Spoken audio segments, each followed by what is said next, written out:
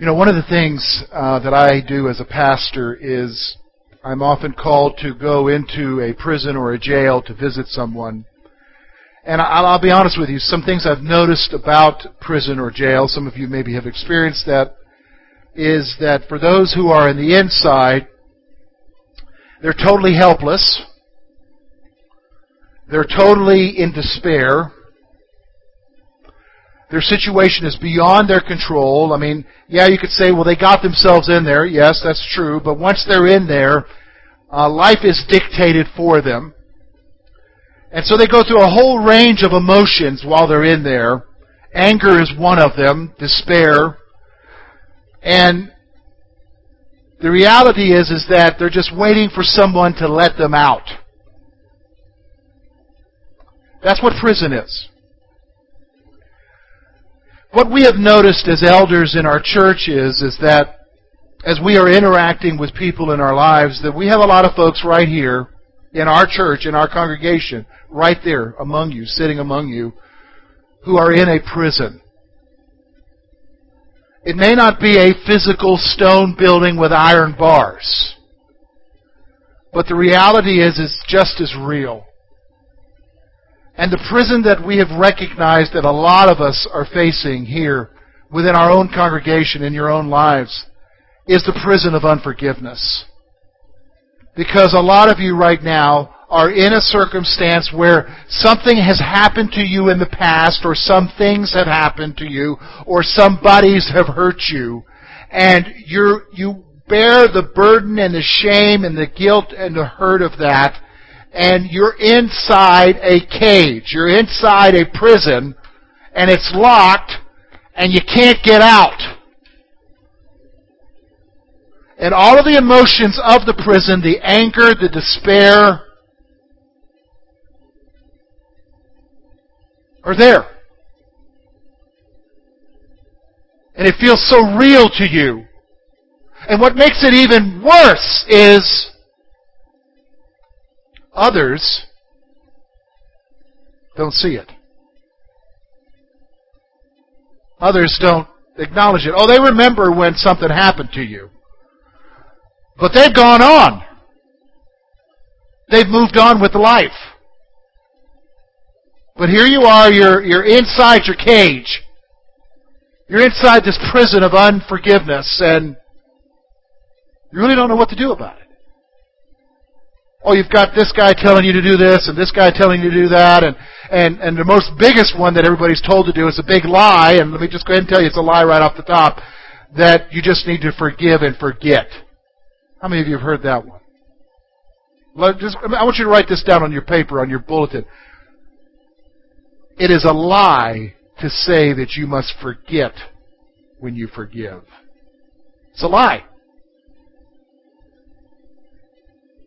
You know, we make a big joke about elephants always remember.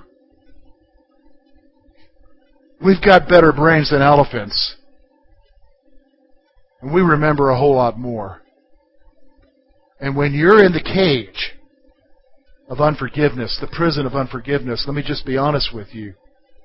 You're not forgetting. You're there. And so what we're going to do is we're going to, over the next 5 weeks, starting today, 4 more weeks after this, we're going to address this whole issue of forgiveness. The whole issue of getting out of the cage, of leaving the cage, of getting out of there. And today we're specifically going to focus on who in the world has the key to open the door to let me out. Because I'll be honest with you, some of the most terrible thing that can happen to us, because I've been there, is when we're in the cage and we're desperately looking for something to open the door to let us out. And the desperate thing happens is that when we're in there and we can't find somebody to unlock it, we got to be in there, so we try to cope with it. And so we have all these coping mechanisms that we try to deal with. Some of them are food, some of them are drugs, some of them are alcohol, some are sex or power, whatever it is, trying to cope with the issues of what someone has done to us and getting us to live with being in the cage. So we're going to talk about that today. We're going to talk about the key to your prison. And you're going to do it from the life of Joseph. Everybody remember Joseph from the Bible? Remember Joseph, if you remember from Sunday school, if you were a child, Joseph was given what? A coat of many colors by his what? By his father. And the reality is when you read the Scripture, yeah, he was given a coat of many colors, but the reality is his daddy spoiled him. And when he got spoiled, there were, I think, 10 other brothers at that time, and he's the favored one. I mean, how are they feeling about Joseph? They're not doing too good about Joseph. They're resenting Joseph. And so what you know from this story is that they're off out taking care of the sheep, and Daddy sends Joseph to go check on the boys to see how they're doing. So he goes out there, and what do? They treat him roughly, throw him into a well, sell him into slavery, and the rest is history, isn't it?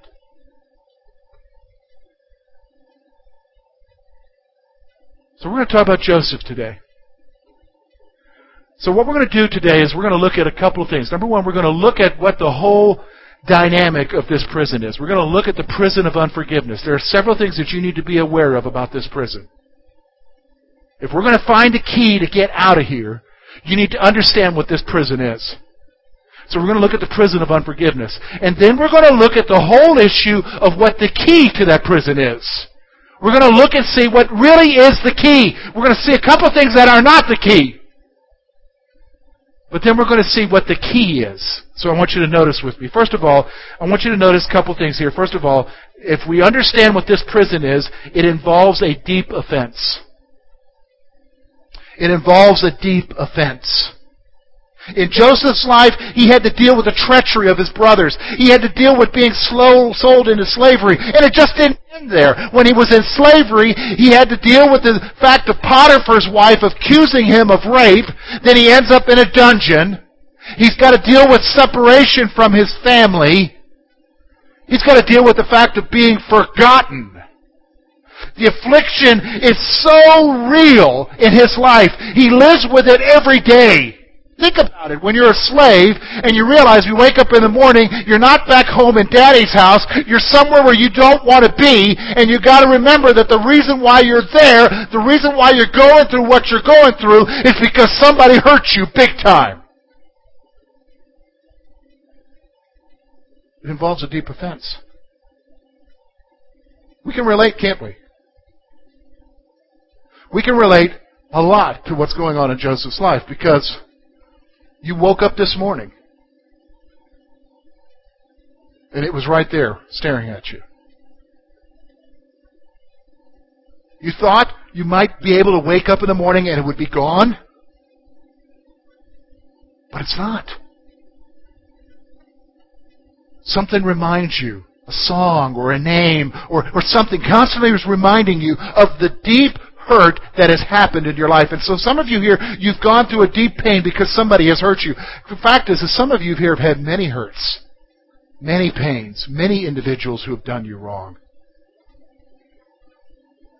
Many. So it involves a deep offense. I want you to notice with me chapter 41. Let's look at a couple of verses here. Look at verse 46 and 47. Again, we're looking at Joseph's life here. I want you to notice something about him, which will bring up the next point here. Joseph kind of alludes to this whole burden that he's carrying here, this offense that's happened. If you look with me at verse 46, now Joseph, when he was 30 years old, when he stood before Pharaoh, the king of Egypt, Joseph went out from the presence of Pharaoh and went through all the land of Egypt, and there were 7 plentiful years. Okay, so he's talking about the burden. Look at verse 50. And to Joseph were born 2 sons who came before the years of the famine came, when Ethna, the daughter of Potiphera, of the priest of On, bore to him. And Joseph called the name of the firstborn Manasseh. Here's what it means. For God has made me forget all my toil and my father's house. And the name of the second was called Ephraim, for God has caused me to be fruitful in the land of my affliction. Here's what I want you to see, the other thing about this prison. It bears the burden of the offense. It isn't just that you've gone through it, that there's been pain in your life. You now carry the pain. So here's Joseph. In his life, he's actually now elevated to be the second guy in all of Egypt. Things are going a little bit better. And he marries this gal. He has 2 girls. And it's interesting that the names he gives them reflect the pain that he's carrying. The first one, it says that he would help me to forget what? My father's house. What's he got to remember there? 10 brothers who betrayed him. 10 brothers who sold him into slavery. 10 brothers who caused the agony in his life. See, here's the thing. Here's the reality of being hurt by someone. It just doesn't end with the offense, does it? Because now you've got to carry what it is they've done with you from that point on. And stuff constantly reminds you of it. You know what I'm saying? You carry the burden of what's happened to you. You've got to carry the hurt. And it's constantly there reminding you. And I'll be honest with you, I'll tell you what really hurts even more when you carry the burden is when the person who hurt you doesn't even acknowledge that they've hurt you. They're acting like everything's okay. They're acting like nothing's happened at all. And you're in a function with them, and they're normal, and you're sitting there seething on the inside saying, you hurt me! And they're not doing anything. They don't care. See, the prison is not just the offense that happened to you. The prison is bearing the burden of it.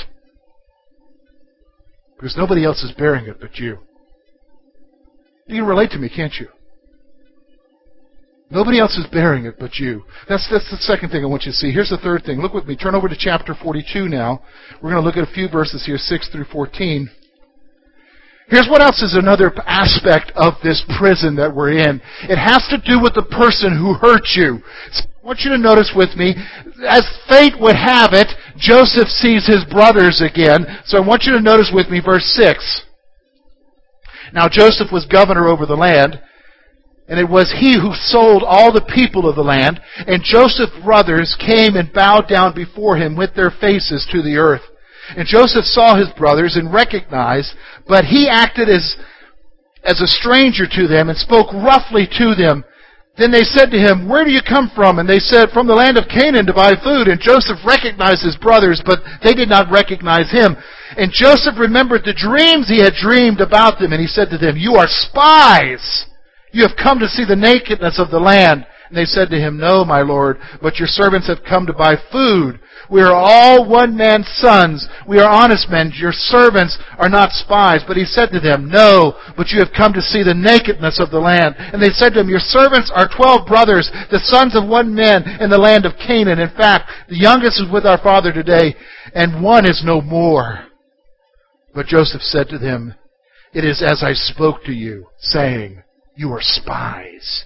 Here's what's going on here. It seeks to humble the offender. One of the aspects of this whole thing here is that when you have been hurt by someone and you're carrying the burden of it, is that when that person comes in contact with you that hurt you, you want to humble them. You want them to feel the pain that you're feeling. You want them to get a taste of the hurt that you've gone through. You want them to experience all of that pain and anguish that you're carrying. You want them to be restless at night. You want them to struggle. That's the aspect of what's going on here. Joseph is treating, he recognized them immediately. He says, my bros. These are the guys who sold me into slavery. And he immediately treats them roughly, and he doesn't say, hey, it's me, guys, everything's okay. No. There's some emotion going on there in his life. And here's what happens. Isn't that what we do? We want to make the people who hurt us what? Pay. That's just natural. We want them to pay for what they've done to us. We want them to pay. Now, here's the other aspect of it. There's another component here I want you to see. Look with me now, verse 15 through 17. In the same manner you shall be tested. By the life of Pharaoh, you shall not leave this place until your youngest brother comes here. Send one of you, let him bring his brother, and you shall be kept in prison, that your words may be tested to see that there is any truth in you, or else by the life of Pharaoh, surely you are spies. Here's what else it does. This prison seeks to test the genuineness of the offender.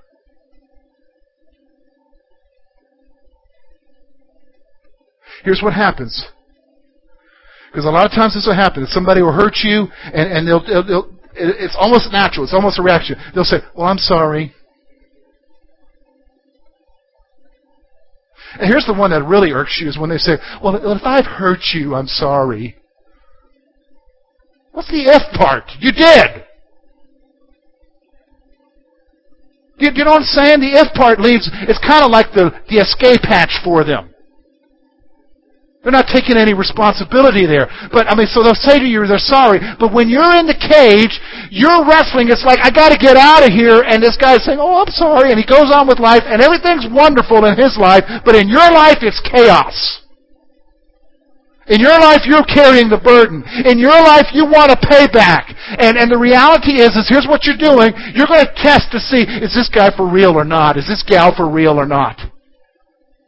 Are they truly genuine about their confession? That's all part of the prison. It's all part of the prison about, are they real or not? It's marked by a genuineness, trying to test the genuineness of the offender. Now here's one other aspect before we get to what the keys are. There's one other final component of this prison. Look with me now. A couple things here I want you to see. First of all, look at verse 24, chapter 22. And he turned himself away from them and wept. He wept. Look now, verse 30 of chapter 43.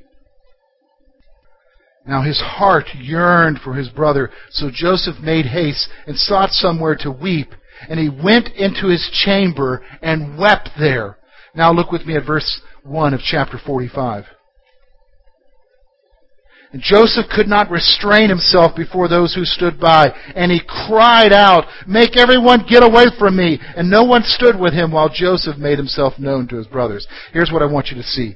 The final aspect of this prison is this. It is marked by an emotional burden.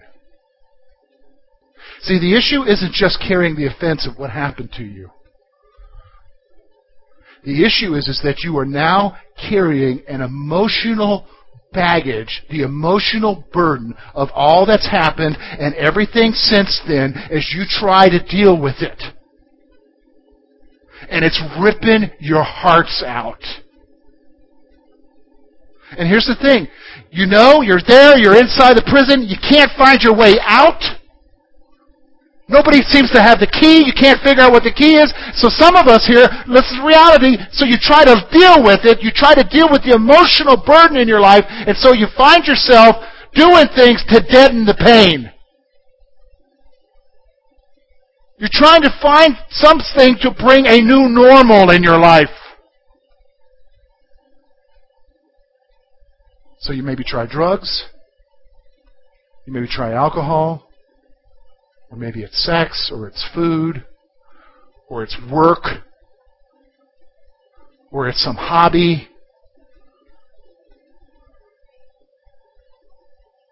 And all of it's because you're carrying the burden, the emotional burden of everything that's happened to you. That's the prison. That's the prison. Now you're saying, George, okay.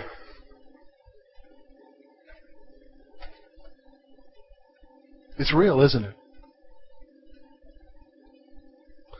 You know, let me share a story with you. It's I had to deal with it in my own life.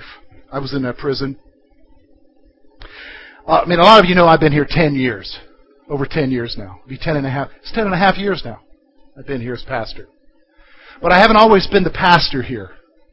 I actually pastored somewhere else before I came here. And when I went to that church back in 1995, Roy will tell you, I actually thought I was going to be there for the rest of my life. I told myself when I entered into ministry, I was not going to be one of these pastors that constantly moved around somewhere else. That when we went somewhere, I was going to be there forever. So we went there, and we pastored there for 4 years. Now, the last year was probably the roughest. Actually, all 4 years were pretty tough there. But the last year was, like, unbelievable. And things were happening in the church. And one of the things that made it even more difficult was that there was a couple of other pastors from outside the church who involved themselves in what was going on inside the church. And we were paying the price for it. In fact, one of the things that happened was that several times we had to go without a paycheck. There was no sense for it except the fact that people decided to quit giving money. Now, they weren't, quote, mad at us. They were just mad at what things were going on. But I'm bearing the price for it because these other guys were getting involved. So in 1999, with 2 little ones, a 3-year-old and a 2-year-old, and my wife and I, nowhere to go, we resigned and came back to Pennsylvania. And what began then was probably from 1999 to the time that I came here, I would describe it as the dark night of my soul. I felt I was on a shelf, and I was struggling. Lori will tell you that was a tough time in our marriage. We don't ever want to go through that again.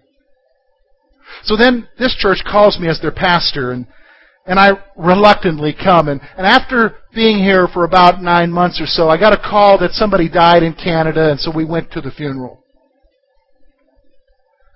So we're at the funeral home there in the town where I used to pastor. One of the men who we love very dearly had died. So I'm in the viewing line. I don't know where Lori was. She was probably with the kids somewhere. And I'm in the viewing line. I'm waiting.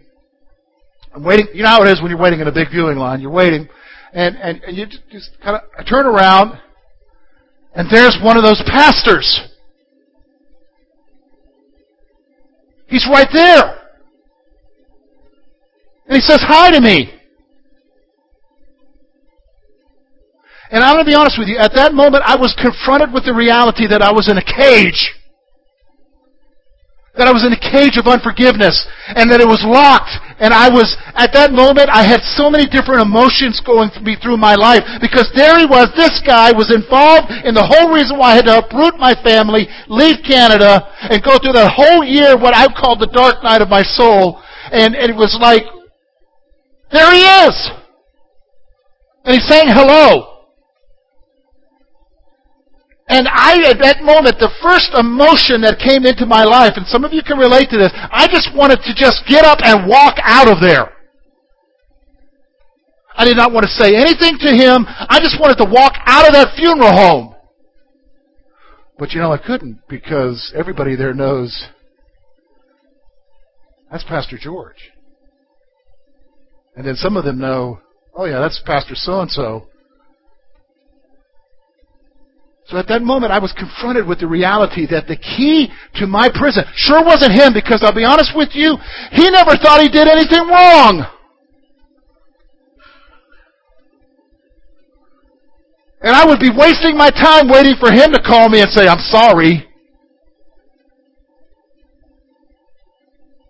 And I was faced with the reality as I realized who the key belonged to get me out of there. I'm not going to share that with you, but I'll come back to that story in a moment. Let's look at what the key is. The key to your prison. The first thing it is not is this. Vengeance is not the key. Remember that emotion? You want to test the genuineness of them. You want them to pay. You want them to feel the anguish and the hurt that you have gone through. And so your natural reaction is you hurt me, I'm going to pay you back. You've heard the saying, I don't get mad, I get even. Well, that's not the key. Because the fact of the matter is that you can't pay them back. You can't hurt them back. You can do all of it, but I'm going to be honest with you, you're still going to be in here. It isn't letting you out of the cage. You're not getting out of there by making them pay. Oh yeah, it might feel good for the moment, but I'm going to be honest with you, it's only for the moment. And even then it's not satisfying. And then you wake up the next day and you realize you're still locked inside. You're still inside. But you made him pay. But it didn't get you out of there. Vengeance is not the key. Here's the other one that's not the key. The offender does not have the key. See, that's what some of us are waiting for. Some of us are waiting for the person who hurt us to come over with, quote, the key and unlock the door and let us out when he says or she says, I'm sorry. But here's the problem.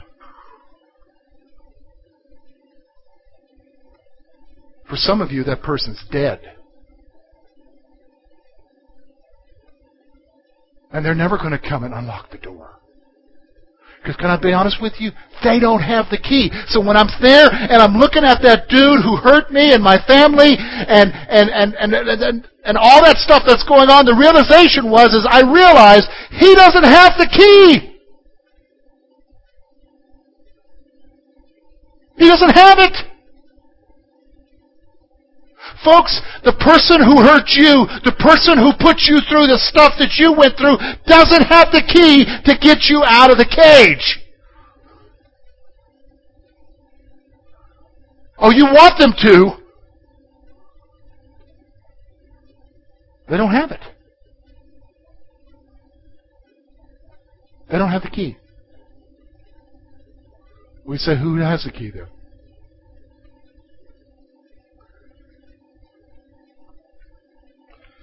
You have it. You hold the key. You're the one who holds the key.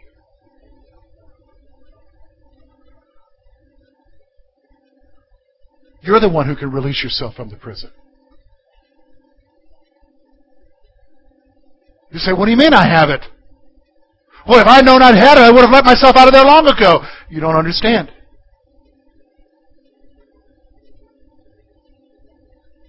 It's a lot more difficult than you think.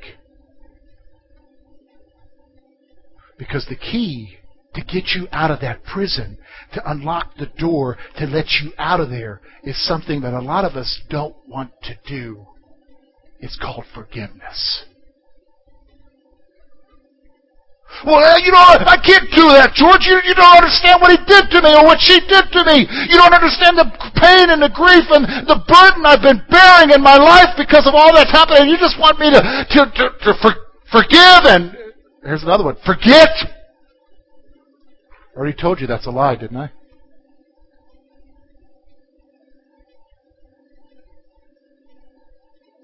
That's not what forgiveness is. In fact, there's several things that forgiveness is not. Let me just kind of list them out here for you. First of all, forgiveness is not forgetting. Deep hurts can rarely be wiped out by one's awareness.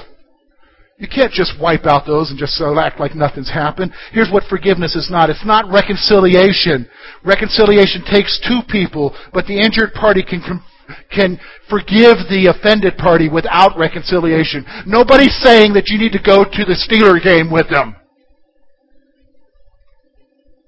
Here's what it's not. It's not condoning. That's one of the things. If I forgive, then I'm condoning what he did for me, what he did to me, or what she did to me. It's not condoning. Forgiveness does not necessarily excuse bad or hurtful behavior. You're not excusing it. Here's what else it is. It's not dismissing. Forgiveness involves taking the offense seriously and not passing it off as inconsequential or insignificant. It was real what happened to you. It was wrong. Forgiveness is not taking any of that away. Here's the other thing. It's not pardoning. Forgiveness is not pardoning. A pardon is a legal transaction that releases the offender from the consequences of the action, such as the penalty. You're not releasing them from anything that they've done. You're releasing yourself. Forgiveness is a personal transaction that releases the one who was offended from the offense and places the offender, in the hands of God. That's what it is. It's releasing you from the prison and giving the offense and the one who hurt you and putting them in the hands of God, knowing that He's going to make things right. That's what forgiveness is. That's what it is. Now, you say, how can I do it? Because it's difficult. I mean, you're just saying, okay, that's all fine, George, but it's hard.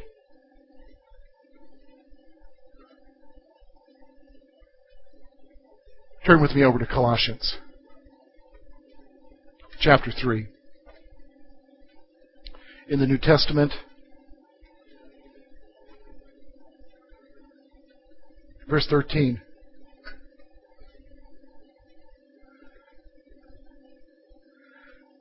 Here's what the Apostle Paul writes: bearing with one another and forgiving one another. If anyone has a complaint against another, even as Christ forgave you, you also must do. Here's what the issue is. The reason why you have the key is because God gave it to you. And the reason why He gave it to you is because His Son Jesus died for you on a cross, shed His blood that you might be forgiven. And so because you are forgiven, through Him, you have the key. Through His blood, through His sacrifice, you have a key to take the chain and open it up and release yourself from the prison. It's because of Jesus. He's got the key. You just need to take it and forgive. And put the one who hurt you in the hands of God. Let God deal with them. But you walk away from the prison.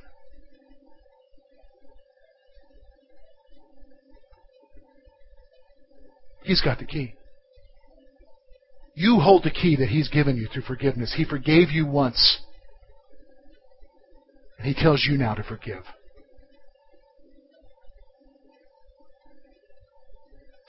You say, okay, George,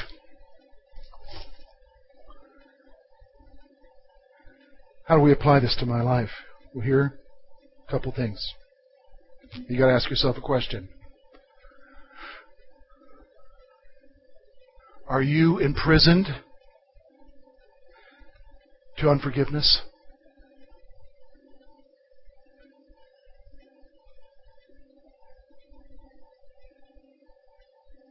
Don't let that one fly by.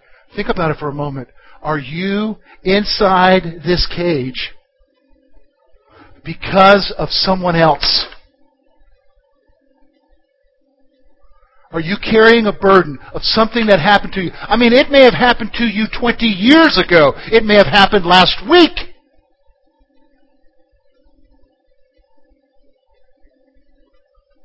But when you think about the person who hurt you, you think about, I want them to pay, or I want them to be real. I want them to let me out of the cage. Are you in prison in the cage of unforgiveness, the prison of unforgiveness? Are you there? See, that's the first step. For some of you, we see it.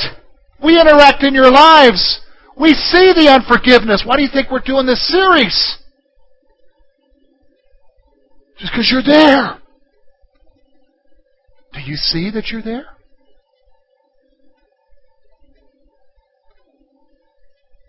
Here's the other thing.